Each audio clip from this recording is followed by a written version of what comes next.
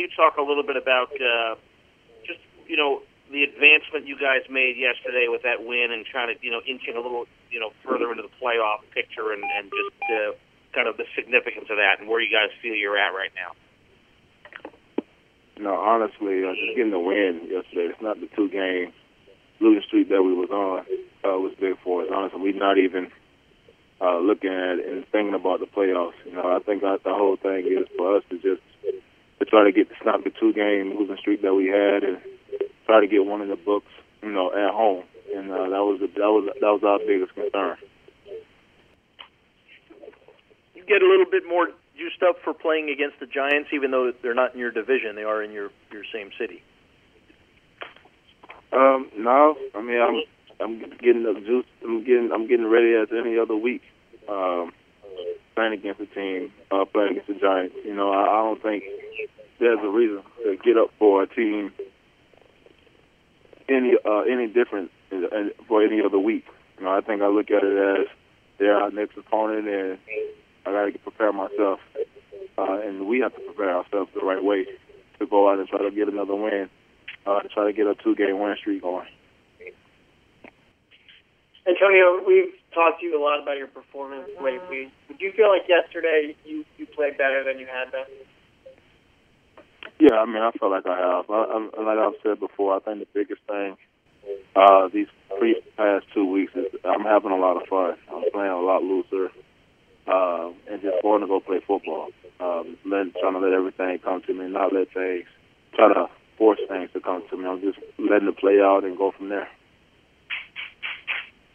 Crow, yesterday after the game, Ryan Tannehill was referring to the Calvin Pryor hit, and you probably read what he said. He said it was classless because he thought you guys were celebrating that Richard was injured.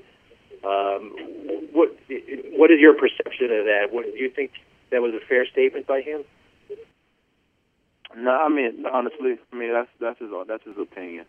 I think the biggest thing, I think we're celebrating as a team and as a unit just because of what kind of hit it was. It was a big hit. It kind of set the tone early on for the game, and we don't wish anything. We don't wish any injury on anybody. It's the game that we play, and for us celebrating it, we're just celebrating, the big hit and the tone that it set for our defense for the rest of the day. Like I said, we're not going to celebrate someone being injured at all. Antonio, you mentioned last month that at that point you kind of viewed Beckham as a one-year wonder, considering, he had not accomplished a full, career's worth of accomplishments, I guess. What is your perspective on him now? Do you feel like he's a guy who's proved he's a legit long-term player in this league, or do you think there's more out there for him to show that he can kind of stick for longer? No, honestly, I haven't watched him at all this year until probably this week. So I don't know anything that's going on with him. I don't know stats, no nothing. I won't know anything until tonight when I start studying things and tomorrow going over things. But overall, I still feel like there's still so much room for him to go. He's a young athletic guy that can go out and make plays and make unbelievable catches. And he's proven that over and over. So I think the biggest thing is for me it's not a point just saying he does have a lot of room to grow because he's so young. He's only in his second year. So he only get involved in that offense and be around the guys like the Eli Manning to make him involved more. So yes, he does still has he has a lot of room to grow to be the guy that everyone knows he can be. Did you at least see his catch yesterday, Crow? No, I didn't. Honestly, this whole entire season, I haven't even been focused on any other games besides the opponents that we play. I haven't even had a chance to look at any film on him or see what he has done. So no, I haven't seen the catch at all. Crow, in what ways does the dynamic differ with Darrell out, in your defensive backfield there? Can you talk a little bit about that? Honestly, I just think that his play, what he brings to the field, and what he can do, and what Todd loves from his corners to do is go out and go play in the man-to-man defense. But honestly, I think the way that Coach Bowles and Coach Case and those guys called the game, they did nothing different. You know, I think the biggest thing is guys just stepped up and just went out and played football, had fun, and enjoyed it. And we have the depth in the secondary room and the trust in each other to go out and go play the game without having Coach Bowles or Coach Dana or anyone else, Coach Case, don't worry about anything falling off. You know, I think that's what it's really all about. We have the depth, something that I feel like we haven't had in New York for a while. And we have the depth now to go out and just go play football and have fun and make the plays that we need to go out and make. Nick, Ryan Fitzpatrick was just telling us that you guys talked a little earlier today. You gave him, got him up to speed on this whole Jets-Giants thing. What kind of thoughts did you share with him? I think the biggest one that it's an away game for us, even though we're at our own stadium. So, you know, the tickets are like every other away team. You know, they're usually in the upper deck, and we park in the different parking lot. And I think guys got a good experience of that this preseason since we were away. Kind of get an idea of what to expect. Nick, Ryan said that you talked to him also about just the passion of the Jets-Giants rivalry, not just tickets. Yeah, I mean, we talked about the game. Obviously, it's different having a team in your same hometown.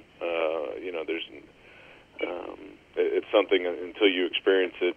You know, you don't really understand it, and I think it goes into how you know, sharing a city and sharing a stadium is obviously a different experience than, let's say, somewhere like Tennessee or Cincinnati, where you know you're the only team there.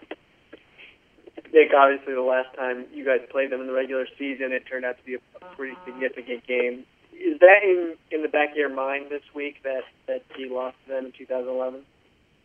No, I mean, that's so long ago, and shoot, I assume there's only a handful of guys left that actually played in that game. So, you know, that's so long ago, I don't think it has any bearing on this game. This is just the next step in our season here. What do you remember from that game? Shoot, it was a long time ago. I remember it being cold. Other than that, you know, it was a while ago.